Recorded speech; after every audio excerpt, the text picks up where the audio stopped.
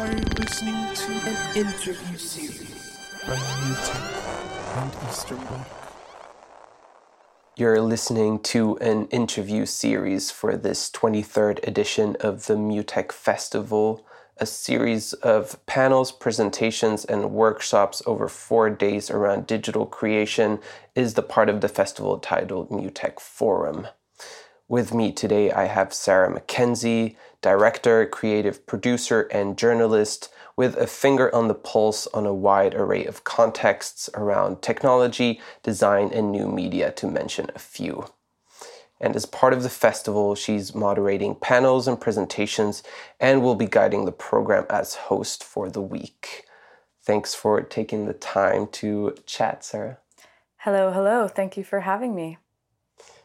So the Friday program, the last day of the MUTEK Forum, runs under the theme Music Matters, touching on topics such as sustainability, accessibility, and diversity in live music.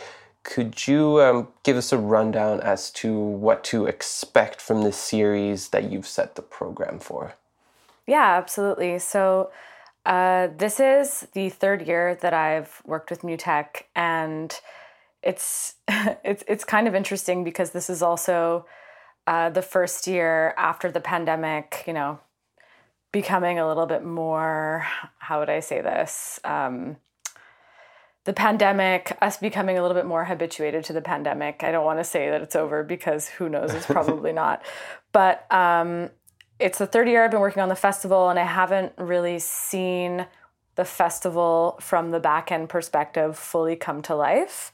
So for example, working on the forum last year and the year before, everything has been either virtual or with like a really small audience in place.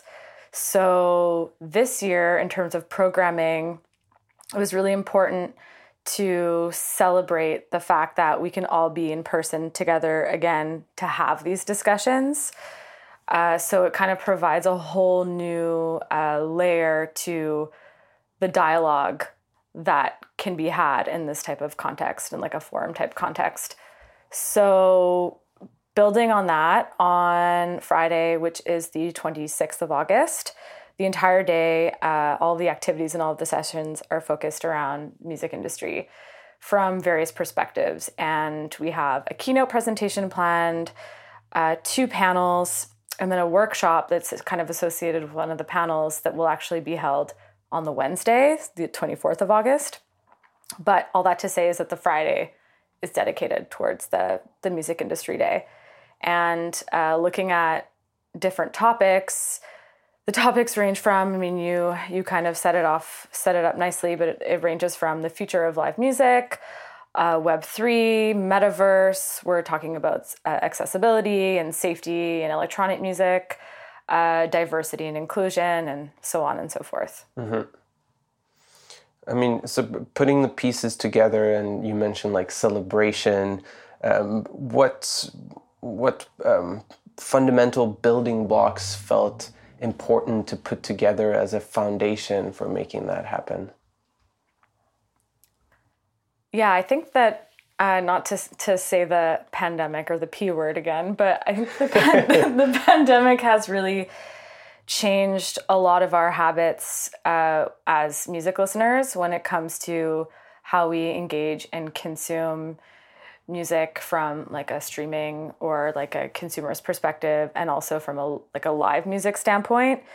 But it also has created a bunch of really interesting shifts in distribution, supply chain, marketing, and it's a really interesting moment for the industry to take a step back and evaluate everything that's happened in the past couple of years due to technological shifts, but also due to major events that have happened, major political or socioeconomic events that have happened that have impacted music industry at large. And continues to do so, that it's constantly, like, that is happening in the moment of like an unforeseeable, the future is a bit cloudy or like hazy of not knowing really what's happening. So it is, as you're saying, like an interesting time to reflect upon these topics. Absolutely, yeah. We should always be reflecting on these topics every day, you know?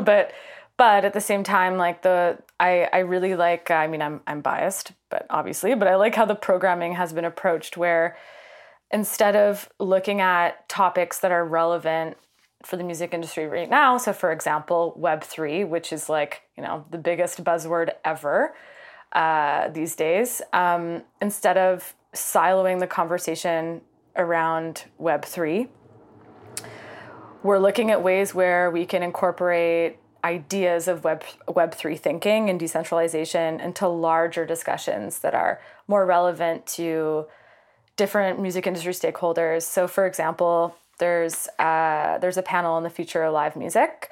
And in that panel, we're talking a lot about accessibility and safety and sustainability and various ways that we can just be better at doing live events. But to that extent, we're including a Web3 organizer into the mix because, the past couple of years we've consumed, or we've kind of haven't really been consuming music in the same way, and screens have completely changed the game.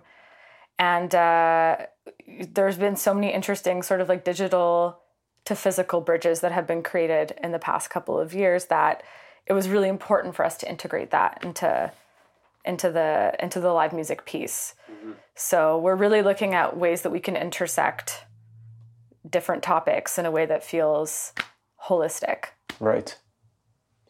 I mean, you mentioned Web3, which is one of the themes around one of the panels or presentations during the Friday's program, titled "Enter the Musicverse," which is about Web3 and how that can be used in the context of music and music industry. For any listener that's not in the groove, what is Web3 and how does that relate to the theme Music Matters? Yeah, so when I started reading about NFT culture and crypto and Web3, I was really confused because I just assumed it was about making money and about like financial investment and scandal.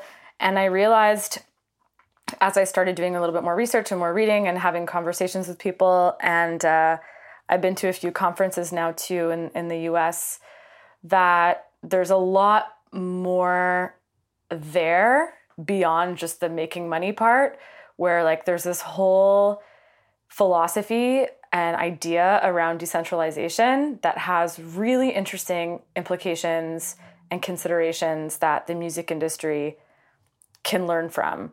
I think that the music industry itself has a lot to gain in terms of ownership models, distribution models, we can also talk about, we could have a whole conversation about royalties and, everything like that. It just feels like there are a lot of things that are a little bit broken. Mm-hmm. And Web3 and its various philosophies and ideas around decentralization offer this chance to kind of rewrite it and to fix that and to give people, or to kind of like decentralize and to spread ownership and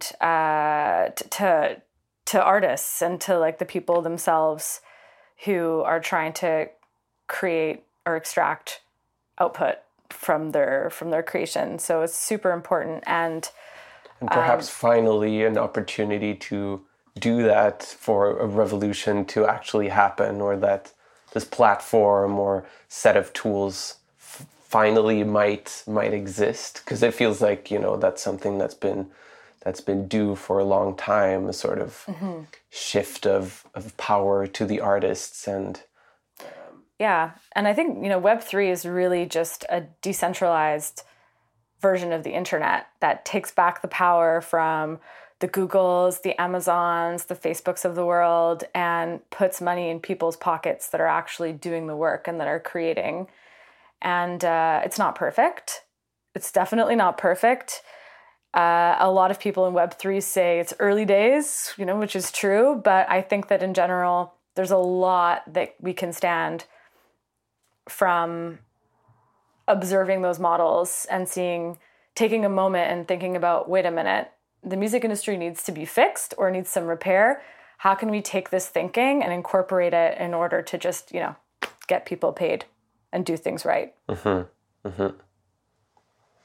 So another piece of the program, also on the Friday, embraces the DIY by elevating marginalized communities and electronic music, which is a presentation that will be held by Frankie the Kaiser Hutchinson, one of the founders behind the collective and platform Disc Woman.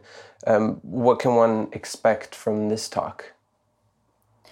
Yeah, so Frankie has been super active in so many different facets of electronic music in the past couple of years or more. I mean, like almost a decade, and is a really inspiring person. And we've come to the over 2-year mark now of George Floyd's murder in the US, which sparked such a large string of promises from, different people working in the music industry who kind of woke up and realized, okay, yeah, there is a massive diversity problem. And right now, it seems like we are used to having these conversations about diversity and inclusion being important, which is amazing, but kind of like checking in with the state of how things are. Frankie is going to kind of come in, give a sort of state of the union on things, and then explain and shed light on the work that still needs to be done. Because there still is so much work that needs to be done. And the work that she's done with Disc Woman, but also Dweller, which had its second edition, I believe, earlier this year in February, which is a festival that celebrates the Black roots of dance music. Mm-hmm. She's going to use her 2 projects as case studies for strategies that could be easily deployed by anyone working at various capacities in the music festival. Well, thanks, Sarah, for shining some light upon some of the programming. There's much else that is happening that week.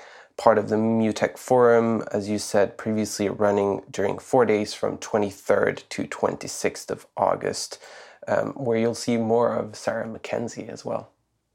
Thank you for having me. I'll see everyone there.